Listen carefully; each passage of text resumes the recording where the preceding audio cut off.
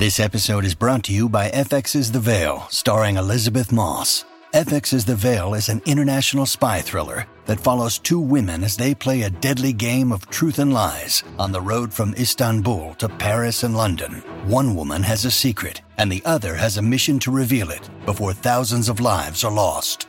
FX's The Veil, now streaming, only on Hulu.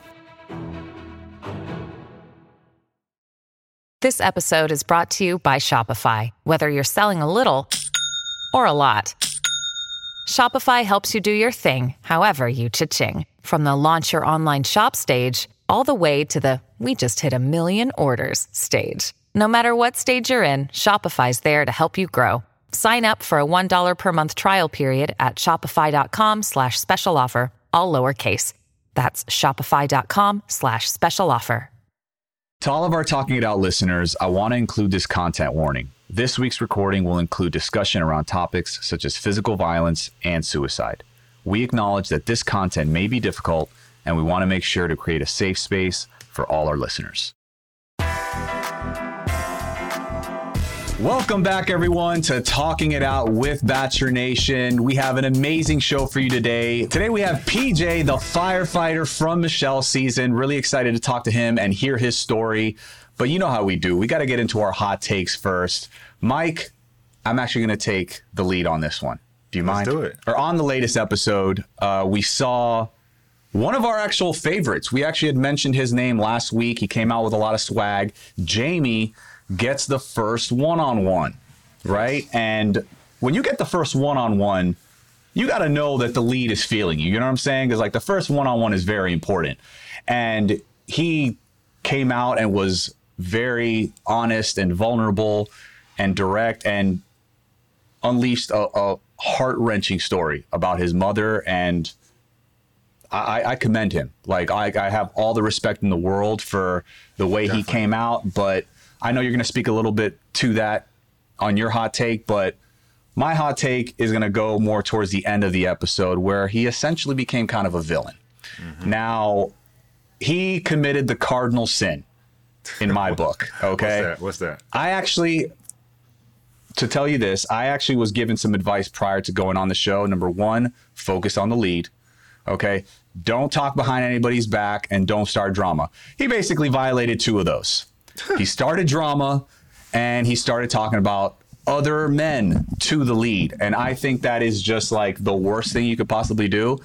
Rachel actually told me after the fact that anybody who talked to her who used their quality time to talk about other dudes was immediately sent home. So just looking at that, I feel like it's bad news for Jamie. I just don't understand why you needed to bring up that whole Joe situation. Like, why would you want to talk to the Bachelorette about other dudes? The time is so precious on this show. You want to basically build your relationship and, you know, take steps forward, you know, and what you got going on with the person. But if you spend time talking about other dudes, like that's a quick ticket home, in my opinion.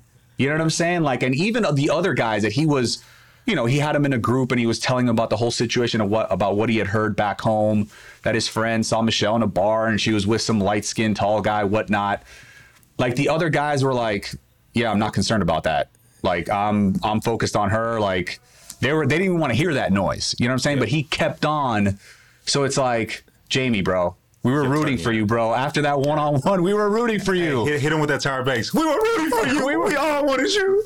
And he let us down, man. I was so disappointed in that. I mean, I respect the guy for everything he's been through, but I just think he committed the biggest blunder ever like that. And now look what happened. Now he's got to be all quiet. He's not saying, you know, telling, pretty much coming clean on who it was that was talking about Joe.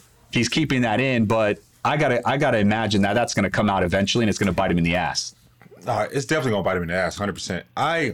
You know, people always ask, like, what's the one thing that you would have done differently? I have to call myself out, right? I, on Hannah Brown's season, when she was a Bachelorette, told her something that one of the contestants had did, and that's my one thing that I wish I hadn't done. I didn't get that piece of advice that you got. I wish I did, you know, but I didn't spend my days and nights talking about the situation. But Jamie with the little half S curl going, you shouldn't have did it, homie. You shouldn't have did it. But More importantly to me, what stuck out was the way that Michelle handled it, bruh. When she was like, I live in Minnesota, and so when you're a black woman, you're out with a black person, everyone automatically associates that with your boyfriend. But she's with one of her white guy friends. It's no big deal. Yeah. And I was like, ooh.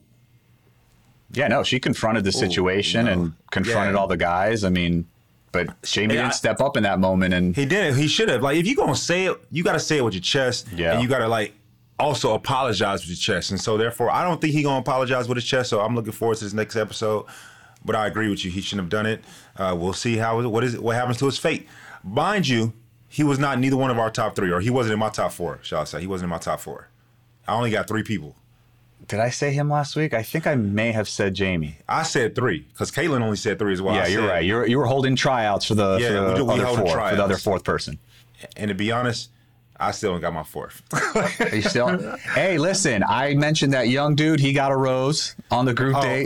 Little baby Derek Jeter, baby Derek Jeter. Yeah, Brandon. I call him Little Skincare. That's my name for him. Skincare. He got good skincare. I think if I had to pick a 4th though, bro, I'd give it to Rick. Rick is the one that came in on the salad. Yeah. Dinner table Rick. I call him Dinner Table Rick. Rick got game, bro. He's smooth with it. Rick is smooth. You know, I also like. Caitlin mentioned him last week. The Canadian guy, tall. He was like a slam poetry guy. Nah. He has a beard. Tall guy. Chris G. There you go. Chris G. He Kenny G. Nah, I can't give it to him. Yeah. Can't give it to him. Sorry. No, and I was gonna mention because I know a lot of people are like, "Oh, did producers tell him to say that?" Like, I love the producers, right? They're trying to make a TV show. Did the producer tell Jamie to say that? To Jamie. Like, I don't think they told him what to say. They don't tell you what to say. But did he maybe bring that up and they heard it and they're like, you know what? If you feel so strongly about it, why don't you tell Michelle? It's all on him. It's all on him. He could have said it or he couldn't have said it. You know what I'm saying? But they're just kind of, give you a little tap. If you take the bait, that's on you. Exactly. Let's squash this. Did producers do this or not do this? Correct. Like the previous episode when they were like, I think Buddy was a plant that, when Tayshia and Caitlin walked in on, he had his whole checklist of things. The producers, Ryan, that's his name. Think of the producers as like, I don't want to, they instigators, right? And in some cases, they're going to be like, oh, you going to let that slide? It's up to you if you want to do it or not. Yeah. And so at that point, you got to control your emotions. Yeah, that's on him. Yeah. Like, the producers can't tell you what to do. You know what I mean? So that's on him at the end of the day. So my hot take, honestly, is also about Jamie. Like, it really is. Jamie, but I'm going to take it from the other perspective. You know my personality, bro. Look, if I was fresh out of a relationship and I was watching this past Tuesday's episode, your bro might have shed a tear. It was a tearjerker last night, for sure. Bro, Jamie's story when he was talking about his mother, rest in peace to his mother, was so powerful. The way he said it, the way he spoke about it, the sincerity, the authenticity, the honesty, just everything. I got goosebumps now thinking about it. My hat's off to him for being able to speak about that situation as well. For those that are thinking about suicide and or have loved members that have committed suicide, at the end of the episode, we have, the hotline for you to reach out. I just loved everything about that. And to me, that was upstanding for him to do. Yeah, no, I think it showed tremendous courage. I mean, you saw how Michelle reacted to him. I mean, she was pretty much bawling the entire time he was telling her that story. And, mad respect to him. You know what I'm saying? Like, all the stuff that I said earlier, that was a different situation, but that particular scene that we saw, I mean, it was heart-wrenching. I mean, you and I are close to our mothers. So, I mean, I know that you and I can't even fathom what that must have been like. You know what I'm saying? So I have a lot of respect for him to be so open and vulnerable coming out and saying that on national TV. I would not wish that to my worst enemy at all. Yes, but absolutely. Within that, that's my hot take because, I text y'all when the episode was airing, and I really wish that you could be that honest and cut through all the BS with the person that you're trying to go on a date with. In real life. Hey, yeah, in real life. This is our first date because Jamie had the first one-on-one. Is that So I wish a girl, if she came at me like that, I'm with it. That's like, it's like speed dating. It's like, I'm with it. But look, Yeah. hell, you know what I'm saying? I'm with that. I'm truly 100% with that. How about you? I mean, Real world scenario. Rachel real world scenario, Rachel like told you first, something like that. First date, Rachel say that. You know what? I would feel the same way I did about Jamie. I would respect them for coming clean. However, I don't know if everybody would take it that way. I think it would. Well, that's why it's a hot take.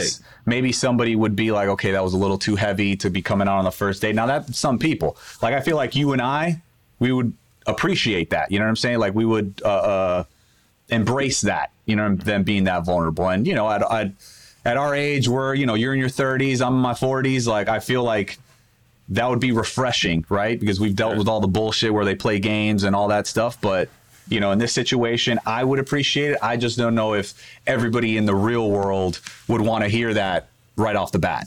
You know, the first thing people always ask is when you come on the show and you do all these interviews, and from if alumni is listening, y'all know what I'm talking about. So how was your experience on the show? That's one of the first questions any reporter always asks.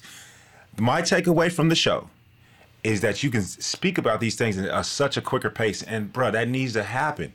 Like, I don't give a damn what your favorite color is. Well, how that shit gonna help me? Yeah. How that's gonna help us, baby? Like, I can pick that up. First off, this is for the fellas listening. Don't be asking your girl her favorite color.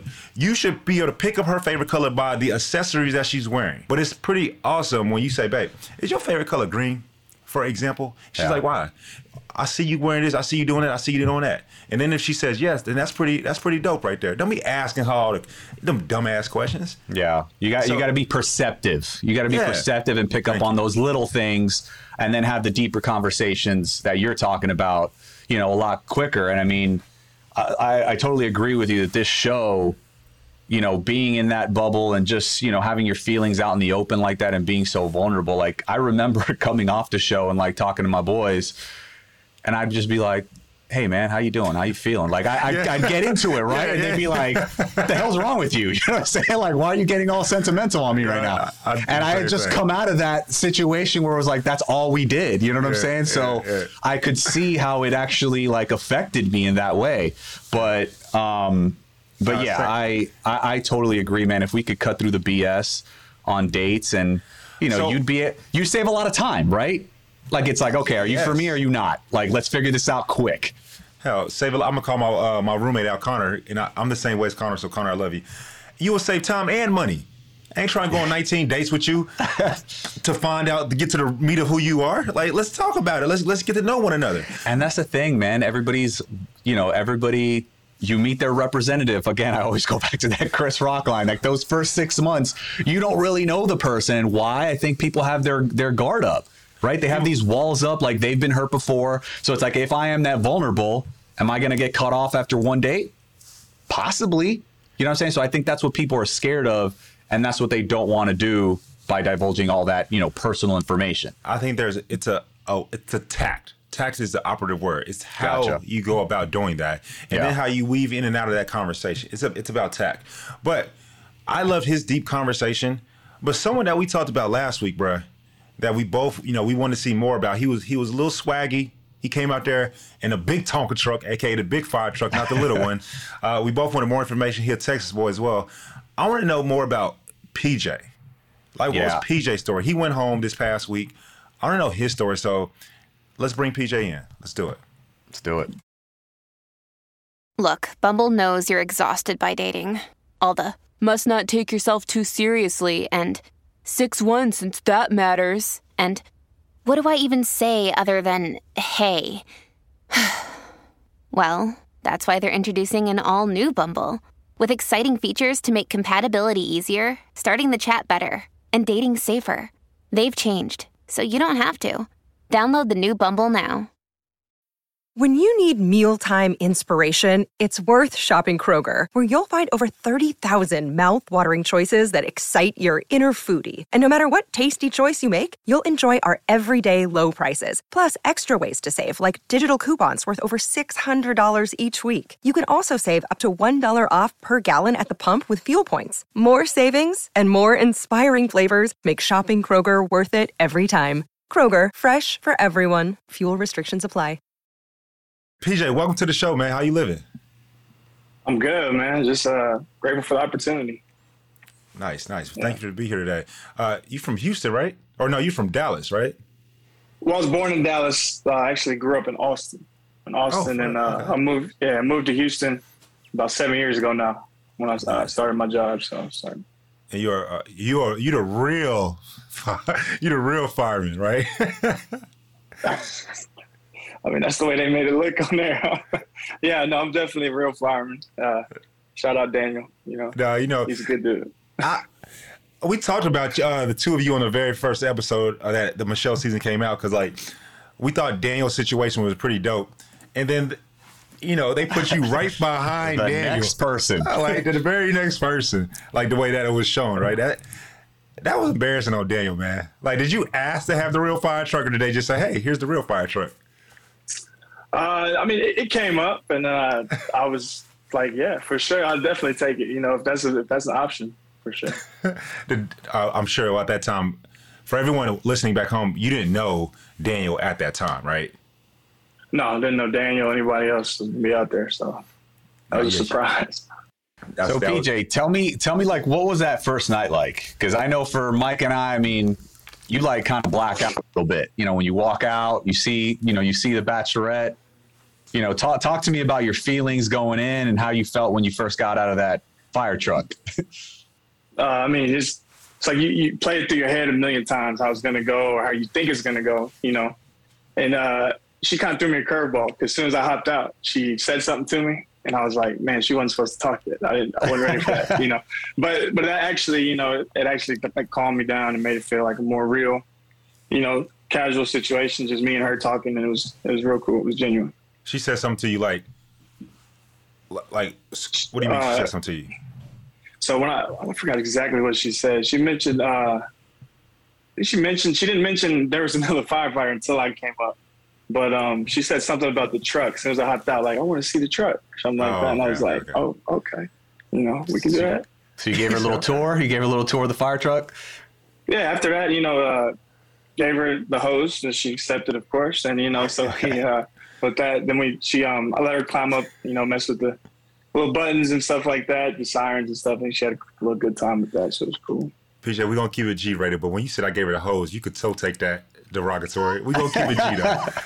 I gave her the hose, No comment. I gave her the hose. That got to be the first thing you say, PJ. Really? I gave her the hose, The fire hose. The fire hose. I'm assuming, fire hose. No, we know you. We know you good, man. How is it being a fireman? Like, one, we commend you for doing that because that's a selfless job, right? Respect, man. Thank you. I appreciate it.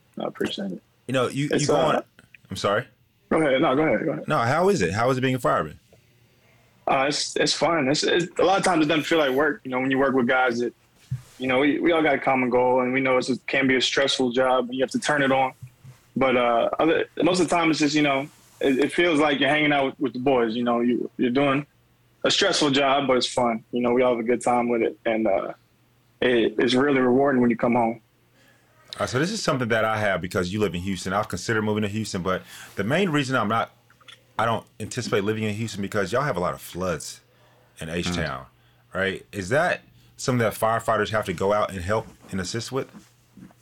Yeah, as best we can. So we have like a water rescue team. We have a few boats. We have y'all got boats. We got a few boats, yes sir. And we can get, if we can get to you, we will. But a lot of times it's like we're driving around the trucks, and we can only go so far too. As it's a fire truck. It's not made for water, so it's like, if we can get you, help you out, we can.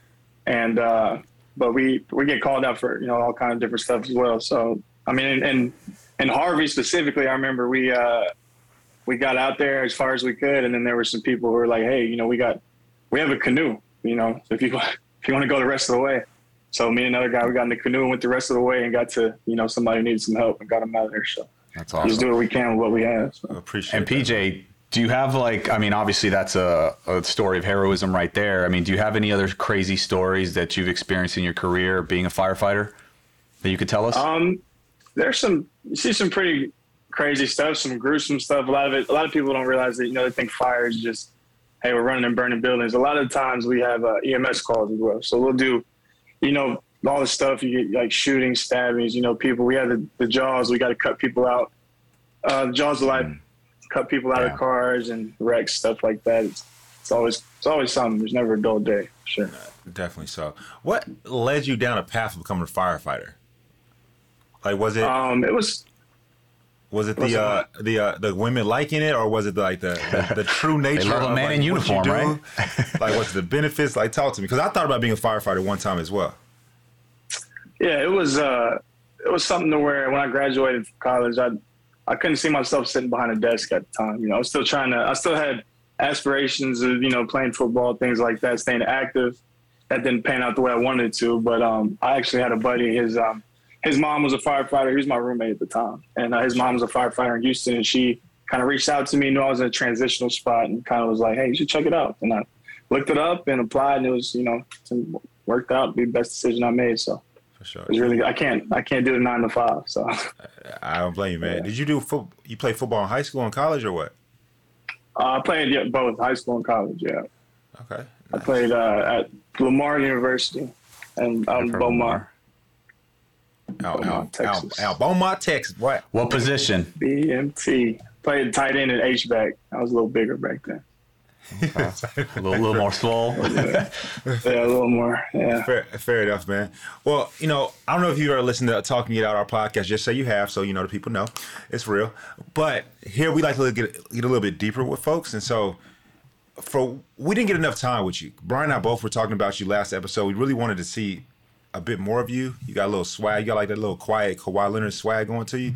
So like, we kind of just want to know the man behind the suit, shall I say? Talking about the firefighter suit and the bachelorette suit. Like, how was life for you growing up in Texas? What's your family dynamic like? Talk to us. Man behind the suit. I mean, I feel like I'm just like everyday kind of dude. I like to hang out with my friends. Chill, relax, laid back. Growing up and growing up in Texas is just. Especially being an athlete it's always a big thing. Everybody's got Texas pride. We feel like we're the best at everything. We are. So bigger and better. How we do. So it's just like, growing up like that, and my family dynamic is, my parents always been there.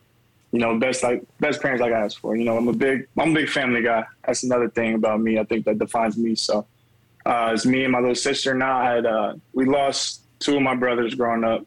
And that was tough, but that kind of kept us. It brings into fruition the things that you overlook, take for granted. And I think it's definitely brought us all together as a family. Both sides, I have a real big family on both sides, so we all come together and we lean on each other. So that's what we pride ourselves on for sure.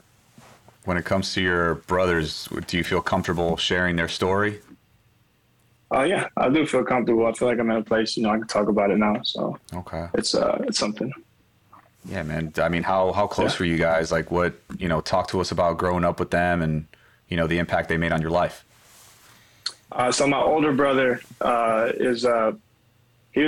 older brother was my dad's son before him and my mom's marriage. So he didn't live with us. He was a little bit older. He was 7 years older than me, but he was always there. He was just at a point in his life when we were younger that he was still trying to figure out his stuff. So he couldn't always come to everything or be around, but he was definitely a strong presence in my life growing up.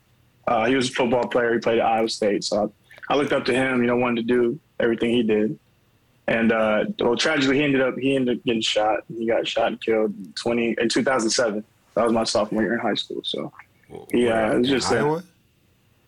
Oh, no, he's back home in Dallas and Oak Cliff. So, Oh, yeah. Oh, wait, that is, so right, yeah. So it was just an unfortunate situation, an altercation that, went south. And there was that in 2007. And damn. Sorry. I appreciate that, man. And then my little brother is, and he was kind of like just the shining light of the family. He was always the one to do something crazy or, the one if my parents said do this, he was going to go the other way and do his own thing. He was definitely an individual, and he was in a good way, though. He was thought outside the box, things like that. He was he graduated from Arizona Business School. This is 2017. We went for the graduation. He had started, his whole time he was working on a clothing line, athleisure wear line. So he went to Greece with a couple of his frat brothers. They went out there, one of them being from Greece. They went, he was going to shoot some pictures after the graduation, kind of launch the clothing line, things like that, hang out, just to celebrate. And so they were out there in Greece, and like it was the last night, they went to a bar, and it was like, from my understanding, it was an area kind of like, well, you're familiar with Texas, kind of like South Padre, like a party island type deal. And there was a bar, it was like a Serbian bar or something like that they went to. And I guess there was an altercation. He took a selfie with one of the bottle girls, and a guy there didn't like it. So they had a little altercation inside, and they were outside afterwards. And then they got separated, and the guy went back in. Some more guys came out, and they jumped him outside, kind of chased him and jumped him. And he ended up losing his life out there like that. So it was just a big, I don't know if it was an American thing, a race thing, but it was just, it was really unfortunate the way that went down. So it ended up that was summer of 17 when that happened. Was there any justice served? Like, was your family ever able to find out who did it? I mean, did they catch the guy? Yeah, so they got the guys. There was 10 of them, and they had them detained for a while. There's 10 guys, and I think 8 of them are still detained, I believe. I don't want to give you the wrong numbers, but there was a trial in that was the fall of 17. We went to Greece for the trial, and it's just the verdicts we got they weren't really representative of the crime at all. And the prosecutor was, he's like, I've been doing this, so many years, and I've never seen such, misrepresentation of justice. So he pressed for a retrial in the higher court, and we got that. And so that's a good thing. But COVID kind of pushed everything back. And so right now it's looking like the retrial will be in February. So hopefully. Man, so, all our prayers, warriors out there, definitely Appreciate praying that. for your family, praying for your brother. You said, if I may ask, what was the verdict of the first trial for those individuals? The verdict was so they don't do like we do. They don't do. Obviously there's no death, no life sentence, anything like that. I think the max is like 20 or 30 years. But there were a couple of guys that they were able to remove from the process just because the way their judicial system works, and kind of say, well, whereas to where here would be, if whether you did, whether you tripped the guy or whether you just, pushed him one time, if you were involved, it's all part of the murder. But over there, it's kind of like they were able to pick and choose what certain people did per se, and kind of give them much lesser charges. So you're saying out of the 10 individuals, 10 people that jumped your one brother. Yes, sir. They got different charges based on based on their their version of the story, basically. Right, basically. So it was a highly populated area, kind of. It was like there's a bunch of cameras and things like that on the sides of buildings. So I think they pieced together what they were able to see from the cameras and like witness accounts and things like that. And then the guys had different representation. Their lawyers would be like, well, my client only did this, or my client only threw a punt, type deal. And they were able to try to separate them instead of charging them all as a combined unit for what happened. Wow. And you had mentioned something. I don't want to, discredit that. You had said something along the lines of, you don't know if it was like an American thing or a race-based thing. Can you elaborate a bit on that? Right. Because, he was, just to be, if we're being, completely honest, he was with his frat brothers were white guys, and they took, I think it's like they were all in the pictures and stuff together.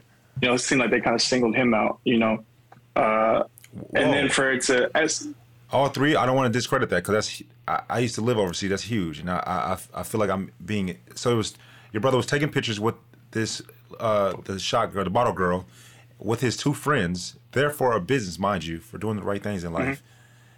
And they're white, but nothing happened to them. No, the guy. So I guess the guy felt like, he was the only one in the picture. That's all he saw. There's actually footage of that as well. So it looked like he kind of just pinpointed him. And one of them went to, so I believe it's 3. One of them went to talk to the manager inside, the one from Greece. When they put him out, he went back in and talked to the manager. kind of figure out what was going on and try to sort things out. And the other one that was outside, they ended up getting separated. And it's like they they definitely did pinpoint my brother. So, it's kind of like, is this a black thing? Why him and not the whole group? So if I can, his two friends, my bad, Brian, his two friends, what were they? The one was back inside. He had talked to one was inside with the manager. And then one was separated. And one was outside, and I'm not sure it's hard to see how they got separated or what happened. I'm not sure, but he wasn't there. So that makes sense for his one friend that is from Greece that probably speaks the language to go talk to the manager. That makes sense. I can see that. Right. And what was the aftermath like for your family? Because I can't imagine it's easy when this stuff happens overseas. It's like, how were you, like, did you go over to Greece? Like, did your family go over to Greece to kind of try to figure things out? Or was this all just kind of communicating with people in Greece? Families have a lot going on. Let Ollie help manage the mental load with new cognitive help supplements for everyone 4 and up, like delicious Lolly Focus Pops or Lolly Mellow Pops for kids. And for parents, try 3 new Brainy Chews to help you focus, chill out, or get energized. Find these cognitive health buddies for the whole fam at ollie.com. That's OLLY.com. These statements have not been evaluated by the Food and Drug Administration. This product is not intended to diagnose, treat, cure, or prevent any disease. For the most part, originally it was the first. We didn't go out. My parents went before me, but they didn't go out until it was time for trial to start, for the trial to start. So it was being in contact with the authorities. With Greece, with the embassy.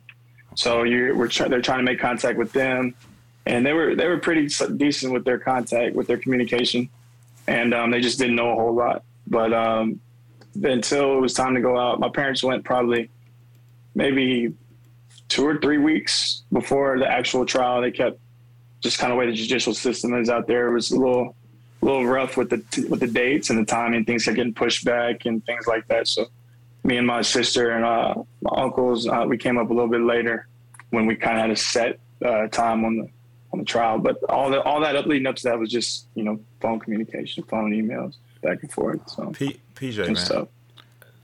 This sounds incredibly tough. Again, my condolences to you and your entire family. Same. How did y'all find out? Like, who called y'all? What was that like? Yeah.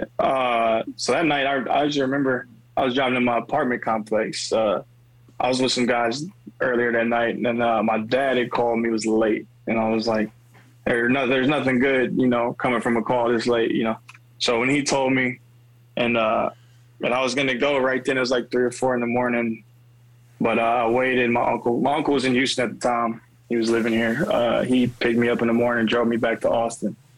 But they heard from it was the embassy that called them and told them that they had identified the body, and they sent pictures and things like that. So they were able to identify him. And so this was the same night. It was him. Same night, yeah. That was the night before my dad's birthday, yeah. Wow. So that night, and I just want to make sure that I have the story. I'm sorry, night after his birthday. I'm sorry. Yeah, go ahead. No, you don't say sorry to me, man. You perfectly fine. So this was like the same night after your father's birthday. The Greece embassy calls your parents. They identified your brother, and then your uncle calls you, like at 3-4 that morning. Right. Well, my dad called me. He told me. Okay. And and then I got off the phone, and I was kind of scrambling. I was gonna try to get some stuff together. And my uncle called, and he was like, "No, don't leave now. Just wait. We'll pick you up in the morning, and we'll drive. We'll drive back to the house." So he came and got me a few hours later, and he drove me back, so I didn't have to drive. And my mom, she was on top of it. It was kind of surreal. When I walked in the house, she's on the laptop looking stuff up, trying to get all the information, details, people to contact, things like that. She was definitely our rock through all of it. She was on top of it for sure. That's interesting, man. Speak on that, man. Like, what did you and your family learn about this horrible tragedy? And talk about your brother, man. Like, how did he influence your life? My brother he's my little brother, but I just looked at things he's done and things he's accomplished. And I mean, I don't think I've ever met anybody who had a bad thing to say about him. He's, you know, he's a fun guy. He loved life. That's really just his description of him. He loved life. He traveled. He was in a business program for a little while in China. He'd been to Europe, and actually he's kind of the reason I travel now. So he's kind of set that platform for me to kind of be like, man, I need to get out and see the world, because he was doing all these things, you know, at the age of 20, 21, you know, and once I had the means to do that, I was like, yeah, I need to get out and do that and travel. And that's why we kind of have these wristbands here that say, you know, travel and love and memory. We kind of travel, and we post it's called BLB, like be like Bakari. His name was Bakari. And we travel, and, you know, we kind of post the pictures with our bands, kind of like traveling with him, because that was his main thing. You know, he loved life, you know, loved traveling. So I love that, man. And, love it. Is there, you know, so you guys have the bracelets to represent your brother.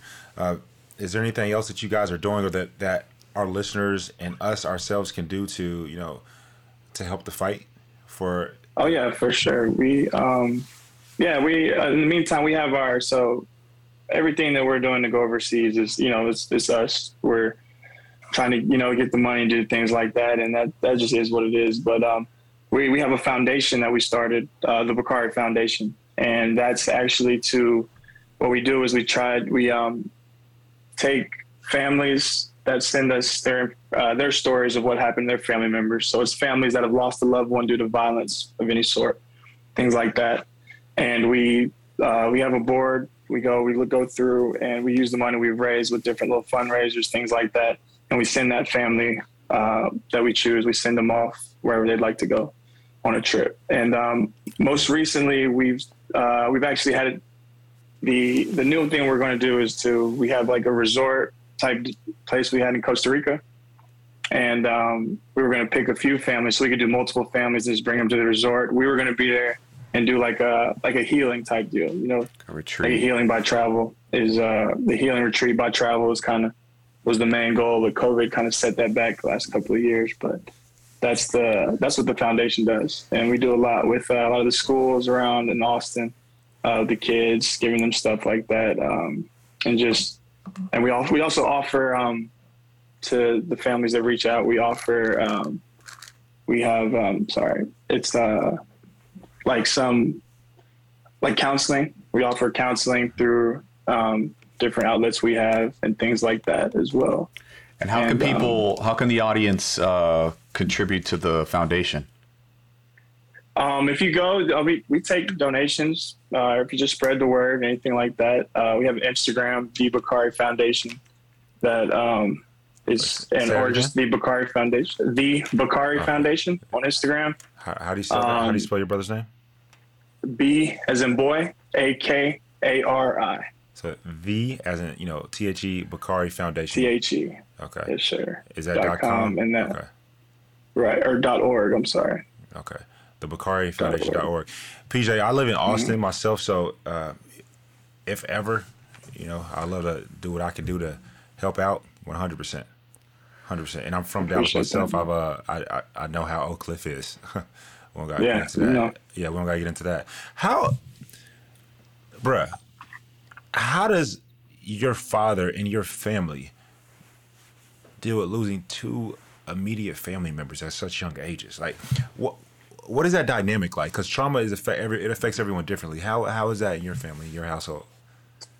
In my household, it's just, it makes you hold on to what you do have a little bit more, a little bit tighter. Say it again.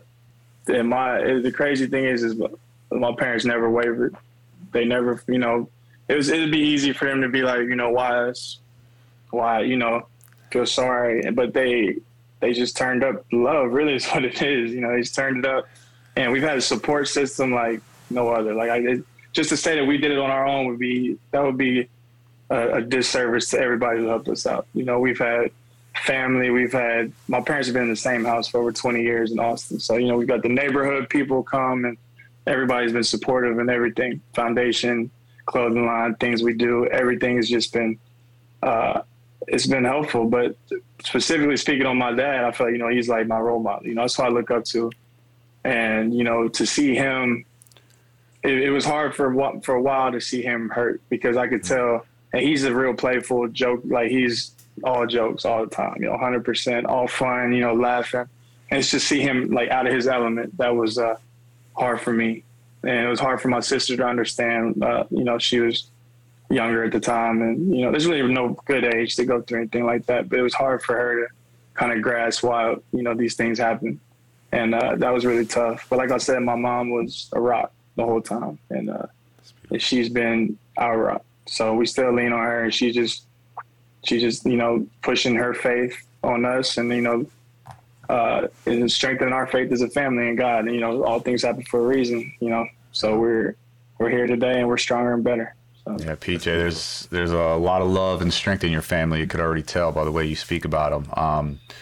Like, what advice would you give to others out there that are struggling, that have gone through something similar?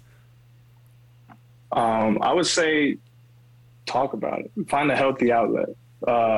You can only do so much, so much drinking, whatever you do, whatever, so much going out. You can't run from these things forever, and I just still things I battle with myself, and you think, I'll go out a little bit and forget about it, or I'm gonna start working out a little bit more and get my mind off it. But at the end of the night, you lay down and these things still come back. You have to deal with them. So I think talking about it, and especially as men, it's kind of like a taboo, a lot in the Black community as well, that, mental health is not like something that we should address. It's not a thing that we can worry about. It's not like, it's not for us. It's not, but that's not true. So I think, just to address it, talk to somebody about it, and don't be afraid to be vulnerable about how you feel. Get those feelings out in a healthy way. You hit the head on the nail with that one. As men, we don't, and then especially as Black men, I think it's almost like, at least in media portrayals, is that we don't show emotion. So I love that you said that. From one to another. Dude, I wish we were able to see your father. I wish you were able, if you lasted long on the show, if it was, meant for you and Michelle to be. Yeah. Obviously it wasn't, but, if it was, I can't imagine just the magnitude that your family would have had on the show, on its trajectory, right? Because, the show has its history. But that's a gem we did not get to see. I wish we would have been able to see it on the show. But luckily, Mike, he's here now. You know what I'm saying? And we're spreading his story, and we want to push this out to the masses, so they can hear the story. Because I agree with you. I wish the connection would have been there a little bit more, so you could express this on TV. Because I think a lot of people could have benefited from hearing your story, man, and the strength and the love that your family has shown through all of this. I know I had read somewhere, PJ, that your mother had said something along the lines of, forgive me if I'm butchering it, turning your pain into purpose. And literally by you guys, the pain that took place in your family, you guys are in turn giving light and love to other families, with the Bakari Foundation. That's kudos. We gonna like claps in the back. Respect, man. That's awesome. It's amazing. Facts. On our hot take that we do a hot take on every episode, I want to ask you, because I would have loved to have seen this. I'm glad that we're able to talk to you here, but I would love to have seen you talk to this with Michelle. On our hot take, I was saying, I wish that in the real world, like all three of us are in right now, that you could be vulnerable and open up to these real things that have taken place and are a strong part of your foundation as a human being. Right from the beginning. Is this something that you would have told Michelle, or what are your thoughts on like telling someone like on the first or second date, hey, this is a foundational pillar of who I am as a person? Because we saw on yesterday's episode, or on Tuesday's episode, that Jamie broke down and opened up. So how do you feel about doing stuff like that? Do you speak about this, or? It's a very big part of me, but also I feel like I don't want people tend to, when you tell them, people want to be like, oh, I'm so sorry. And that's, it's just natural response. But I feel like, especially as a family, we're somewhere to where like we can give back, and we have grown, and it has made us better. So I don't want it to be like, it kind of overshadows the getting to know a little bit when you come with it too early. That's something I kind of ease into. It's kind of a lot. I feel like I don't like to put that on people, out the gate. That's and sometimes a lot of people to process. So, dude, I ease into for sure. completely respect and get that. I really want to be able to like work together. I lost my one of my most recent losses, my cousin, to a gun shooting in Oak Cliff 3 years ago, and so when I say I understand, I just want to be able to do something. I want to be able to help your brother's foundation and help your family in general. So if we can, I genuinely would love to help out in that regard. But on a lighter note, man, how was your time on the show? How was your time getting to meet Michelle? How was that? I didn't get a whole lot of time with Michelle, but I did enjoy the moments we did have. There's some characters out there. It was fun. It was truly fun. It was a little bit different than what I expected as far as like and maybe it's just because I wasn't out there long enough for it to get to that level.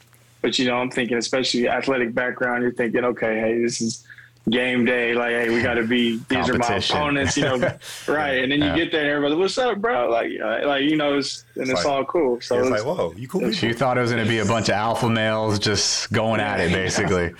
Right, exactly. All right, talk about athleticism, or being athletic and being in sports. Can we talk about Nate, 6'8", and can't make a layup? Like, bro. Oh, the one piece of footage where he misses the layup. They aired it. I was like, bro, come on now, homie. You gotta dunk that. Yeah, we gotta dunk that. That was a big talk back. A couple of guys I know, Olu, he's a big hooper, and I was like, man, I got the classroom date over basketball, man. What's going on? I wanted to get out there, but they said Nate couldn't hoop. I was like, 6'8". Wow, man, that was. He said, wow. I was shocked to know that. And seeing that is definitely. Who did you become friendly with in the house? Like out of all the guys? Me and Olu were pretty close. We talked a lot. And so we spent a lot of time together. And I had a bunch of talks with Clayton. He was a good guy. Yeah. He seemed real genuine, like fun guy.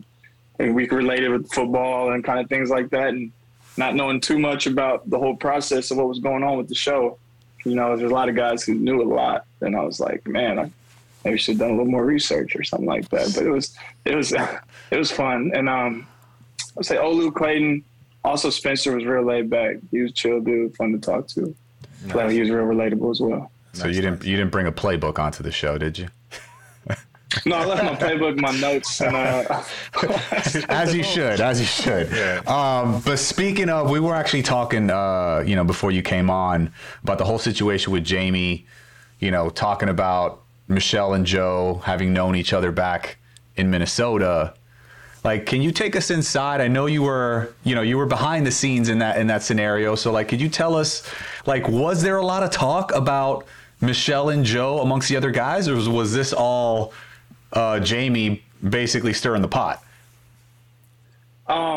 It came up. It's funny. It came up, but it came up as like a joke. I forgot who brought it up. We were eating, and it came up like almost like a joke. Like, hey, they probably knew each other, man. Like, just like basketball, same age, Minnesota. Like, but I didn't know it was a thing until the actual cocktail party when she came down and kind of addressed it, and I was like, wow, this made it all the way back to her. This is festered into something that is a lot bigger than what it seemed like at the time. Yeah. So, and then it definitely cut the night short. Yeah. I saw your face when Brian asked that question. Like, you were like, I don't know if I want to say it too much. He was like, I don't know if I want to speak on that. How was that for you when you found out that they had knew of each other? I mean, I wasn't surprised. I mean, it didn't surprise me. But the thing is that he left her on red, bro. Like, he's got to make up. In regards, they've had contact. We get it. But now he's got to make up. He's got to make up ground. I feel like, if anything, he's got to explain why he left her hanging originally. So why is it a big deal? But I see it both ways. It's, it is. It might make her doubt him a little bit more. Why are you here now? All of a sudden, you left me, you ghosted me back then. And now you're here, so she said it. She was like, "Did you come over here because I'm the Bachelorette now? When you already left me on red?" And she held no punches. She didn't waste any time. Yeah, that's a fair question. That was a good question for her to ask. It is a fair question. Definitely so. What's next for PJ, man? What we got for you?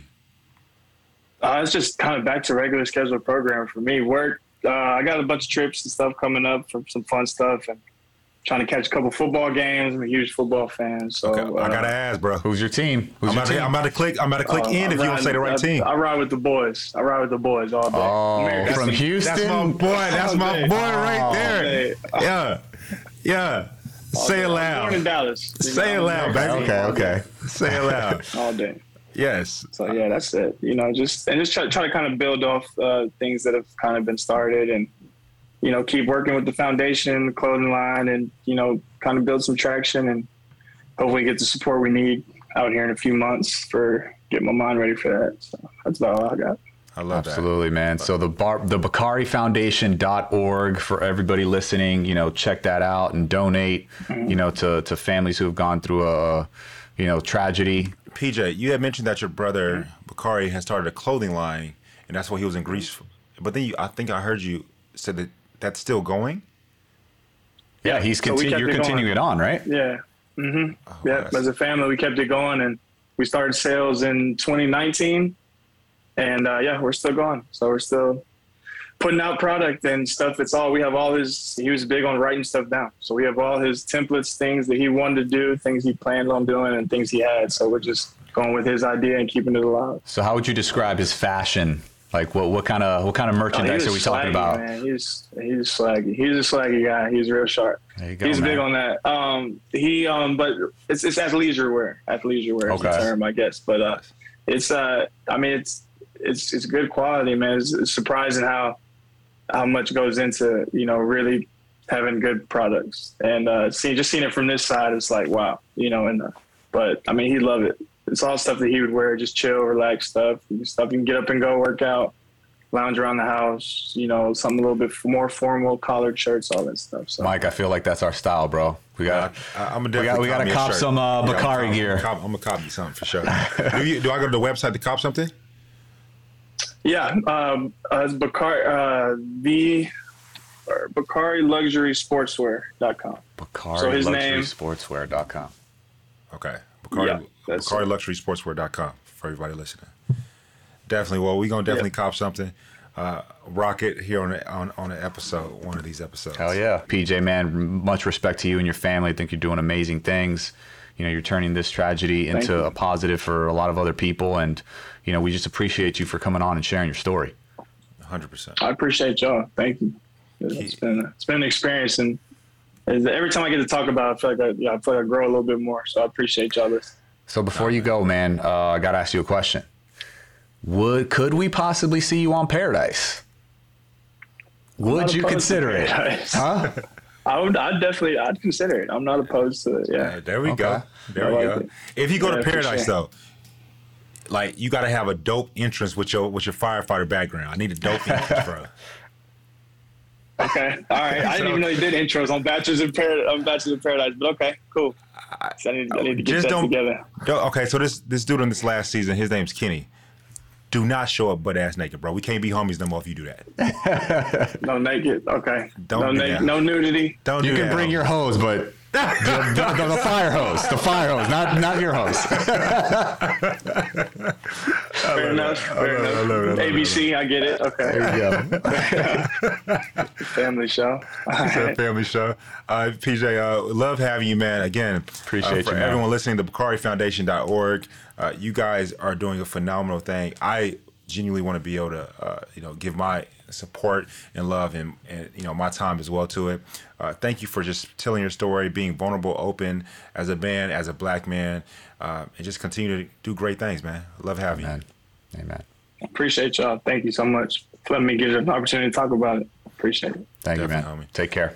For all of our Talking Out listeners and family, if you or a loved one is facing challenges in your everyday life, know that you're not alone. Help is available. Visit suicidepreventionlifeline.org for resources, or if you are a young person of color, visit stevefund.org. Again, that's stevefund.org for a culturally trained crisis counselor and other resources. PJ, a smooth brother.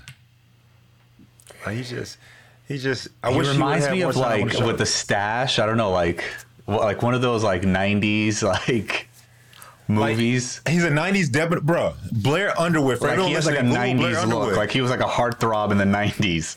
Yes. 90s R&B singer. Yep. Yes. Like some silk, loose clothes. He was the lead singer. in a group. Before, Yeah. in another time, he was the lead singer in the group. He got that like, the deep calmness to him. Yeah. It's that understood confidence. Yeah. That he got. You know what I mean? That's one. No, and I mean, PJ. singing to me in the rain vibe. Yeah. Just like clothes all wet, the thirst trap going on. Here, PJ, it doesn't rain in Southern California. That's heavy. That's PJ, man. Also, I want to hit on it again. I love how he said, being a black man, and being vulnerable is something that isn't really seen much. And so I just love that. I appreciate his vulnerability and openness so much. And I love his honesty when he was, because we asked him. I mean, obviously this would have been an amazing opportunity to get the story of his brother out there and talk to Michelle, and unfortunately he didn't get to do it. But he even said, he's like, that's not something that I want to throw on somebody so early. You know what I'm saying? So he's like a little bit more reserved. So I respected him for that, whether he did or didn't, you know what I'm saying? But the fact that he has that stance and he's like, you know what, he like respects the other person and doesn't want to put too much on him and rather get to know him a little bit better first. I love that.